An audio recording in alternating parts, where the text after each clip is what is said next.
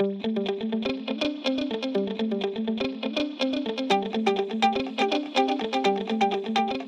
OT Geniuses. My name is Jessica Lopez Hermanton, and I am the creator and founder of OT Genius, and you're listening to Pre-OT Secrets. On this show, we talk about how to get into occupational therapy school, how to do it in the most financially savvy way, and we also dive into the stories of pre-OTs, current OT professionals, and students to learn how they got in and what their experiences were like. And so we're here to inspire, motivate, and encourage you throughout your OT journey and show you how you can be a successful OT school applicant and become the OT that you want to be. Now, on to the show.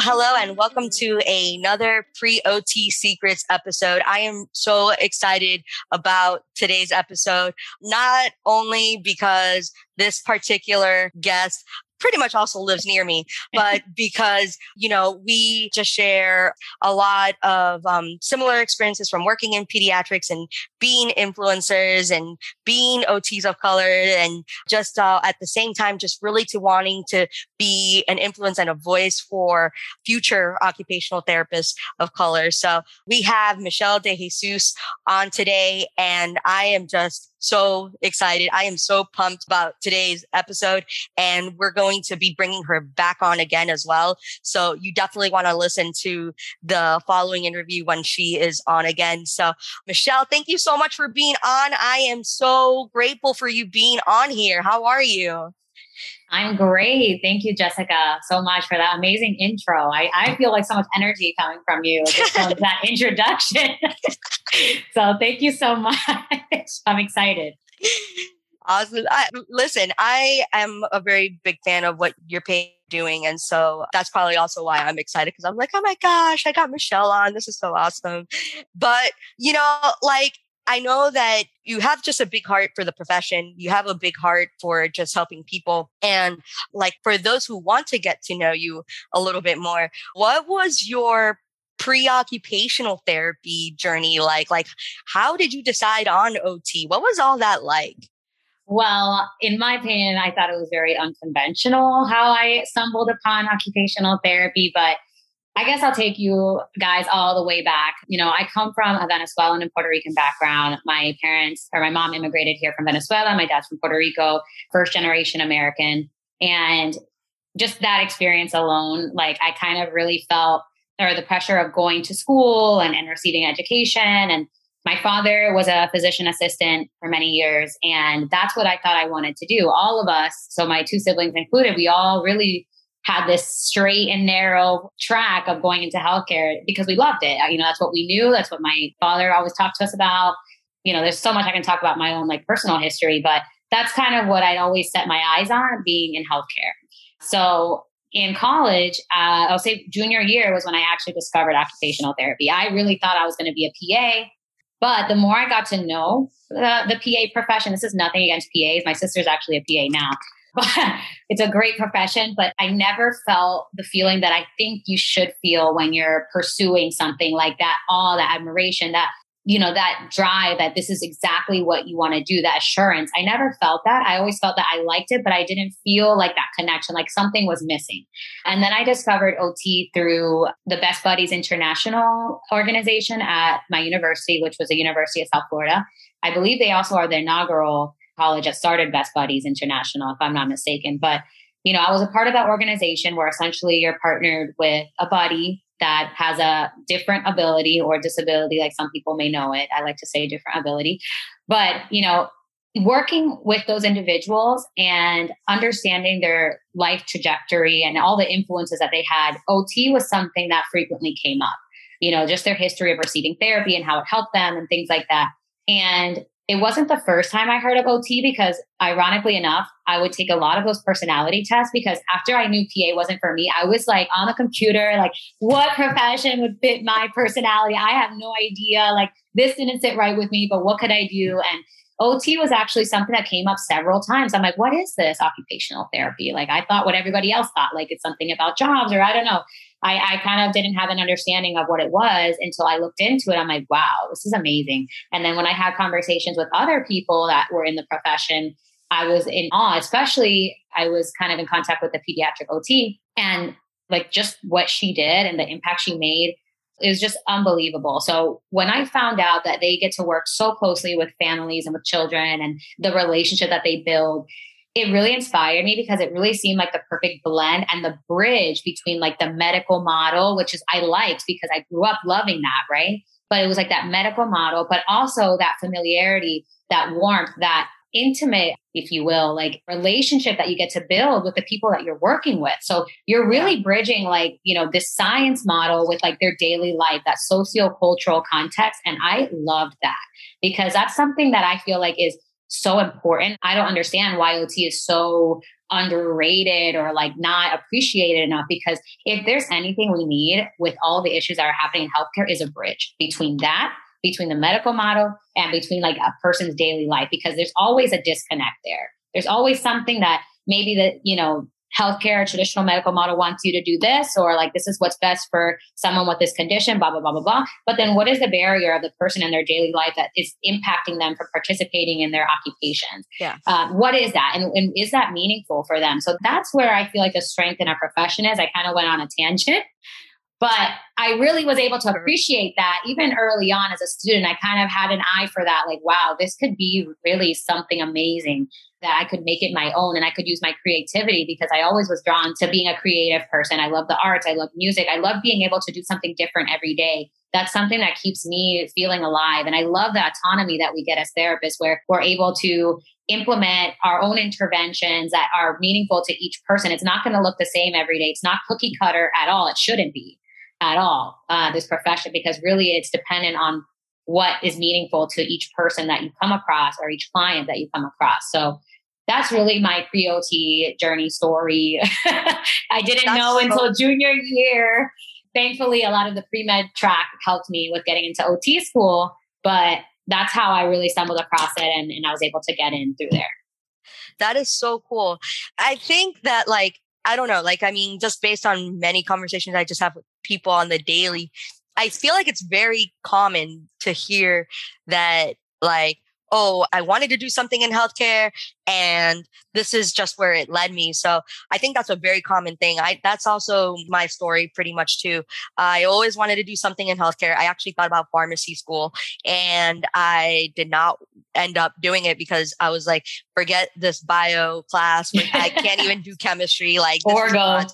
Yeah, no, I'm like, no.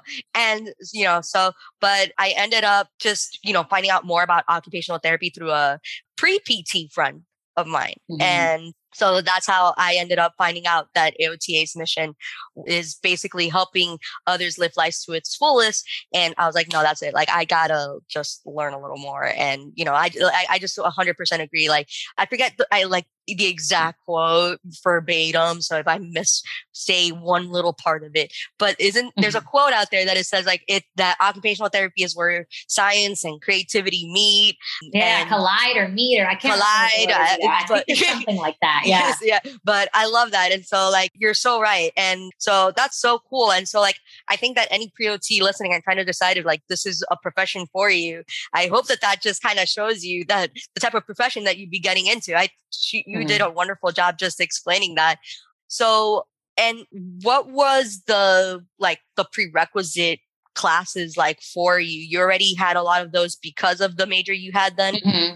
Yeah. So like the anatomy and phys, the biology, the physics, kinesiology, trying to think of any other specific. Abnormal psych, I believe, was one that was required for me. And I think this is an important point for pre-OT students, that every university is different and their requirements are different. So be sure to look for those, because if you're interested in 4 or 5 universities, you may not have the prerequisites for, which actually is what happened to me. You know, I had the prerequisites for maybe 2 universities that I wanted to apply to, but there was others that required like their specific course. So I would have had to take a course with that university to be able to get in. So that was something that no shade at FIU, but that was or US, for Florida people. But that was a barrier because then I would have had to have gone to that university to take their neuro or whatever course that they were requiring. I believe it was neuro. That was the one course that I couldn't take.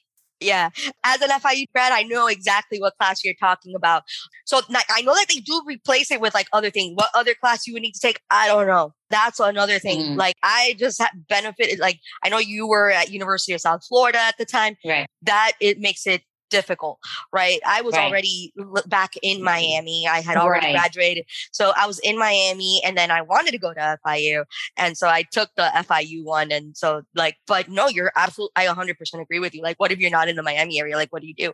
Yeah. So that to me, we're talking about barriers, right? So that's a barrier for people. Like Miami is a very high cost of living area. Like I can go in about barriers that exist in getting into OT school where we need to really analyze that. Like, is it really necessary for a student to have to take a specific course at a university to be able to get into the school where, that can be very costly for someone? Imagine having to move to it. Now things are virtual, so it may be different. But back then it was not like that. And you had to be on campus to take the course. And think about how much of a barrier that could present for a student that's trying to go to a public university that's way less expensive than a private university. But there's a barrier. You can't get in unless you take their specific course. So those are things where I'm we need to really analyze what we've been doing as far as, and when I say we, I'm talking about universities, what universities have been doing, because they really are the gatekeepers to our profession.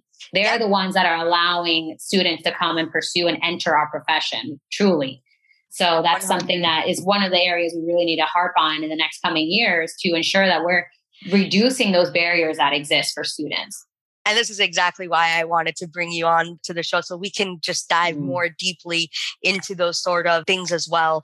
So yeah, it's just like you were saying, okay, if they have this one requirement, are there a substantial or a relevant other courses that they can take in their hometown at a community college or at their local college that can replace that? And all of that sort of stuff really needs to be in place, and things need to be definitely very well explained to the student about what class, especially to a student of color who may not have as many people. They're more likely to probably be first generation, both you and me were first generation. I had no clue really how to navigate the whole application system, and I had to figure things out myself and all of this stuff. So the support needs to be there in order to make the gateway access a little bit more accessible to students of color. So I 100, I'm totally with you on that. And what are you doing now as an occupational therapist? So and where'd you end up going to school actually?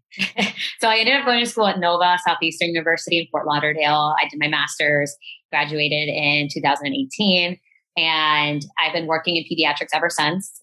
I like to say dabbled a little bit in outpatient adult neuro because I worked at a setting where they treated adults and children, but for sure, the majority of my experience is in pediatrics. And specifically, I worked in a hospital setting and I still work there part-time, 2 days a week. And it really focuses on neuro rehabilitation techniques. We work with kids, from severe medical complexity to, neurodevelopmental disorders like autism and ADHD. So my background with kids is pretty vast, in my opinion, for someone that hasn't been working, that long in the field relatively. But it's because of the different settings that I've been able, thankfully, to be a part of. I've worked in home health. I've contracted to several private clinics. I still kept the hospital outpatient job. And, I'm happy to say that last year I actually launched my own private mobile-based therapy, if you will, practice. So I've been seeing private clients through there, and it's been phenomenal to see kids in their natural environment, which was something that I didn't start doing until my second year as an OT. So it's been a lot.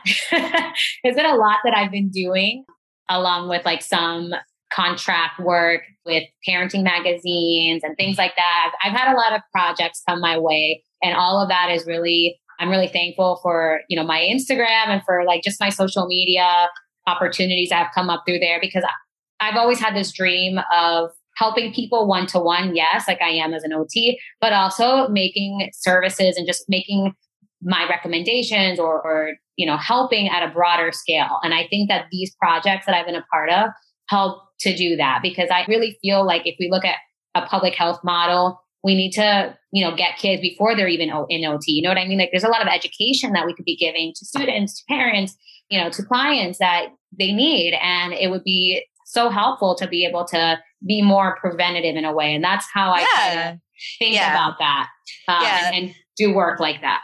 And it's just wild to think about that, healthcare in general, and for many reasons that we could probably go on to forever. I have a mentor that he's like, I don't even call it healthcare anymore, is what he says. He's like, I call it sick care, because it's true. We're not really focusing on health and wellness and keeping people. It's like, once there's a problem, that's when we'll try and react to things, Very backwards. Yeah. So his perspective, and I get it. It's like, why even call it healthcare?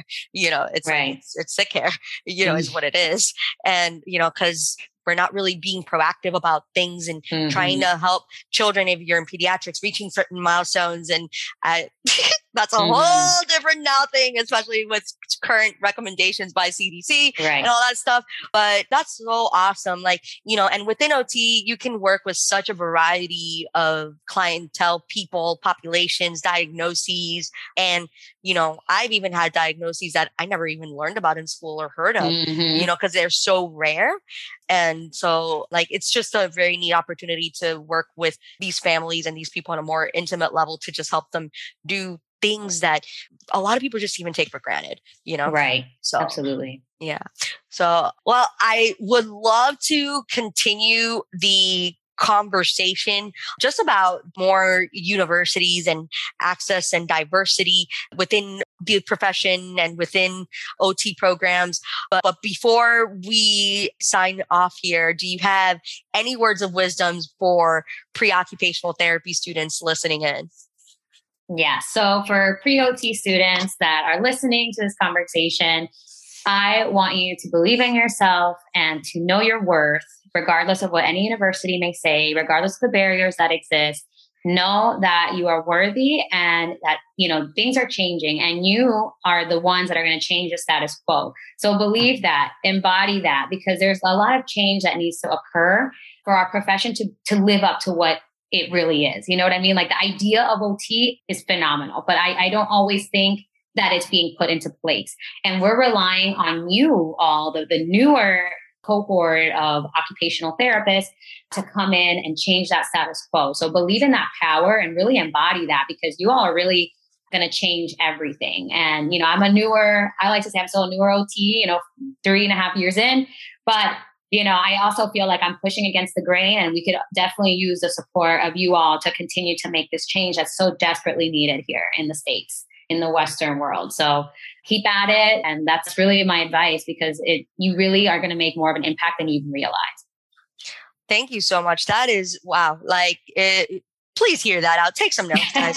So other than that, I will see you in the future episode. Michelle, thank you so much again for being on here, and we'll talk again soon. All right. See you soon.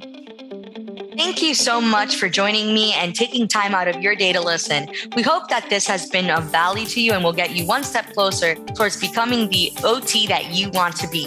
One of the biggest problems I see is that pre-OTs, they try to do things alone. They do things in isolation, and the connections that they have are minimal for many reasons. But we are changing that here at OT Genius and focusing instead on building a community for pre-OTs for them to have their first OT family and meet other pre-OTs, current OT students, and clinicians. To be a part of that awesome community, you can subscribe to our membership by going to otgenius.com. Just go to the tab, Get Me Into OT School on the homepage, and you can join our awesome community there. You can also find our social medias and ways to get in touch with us on the website. So thank you again, and see you in the next one.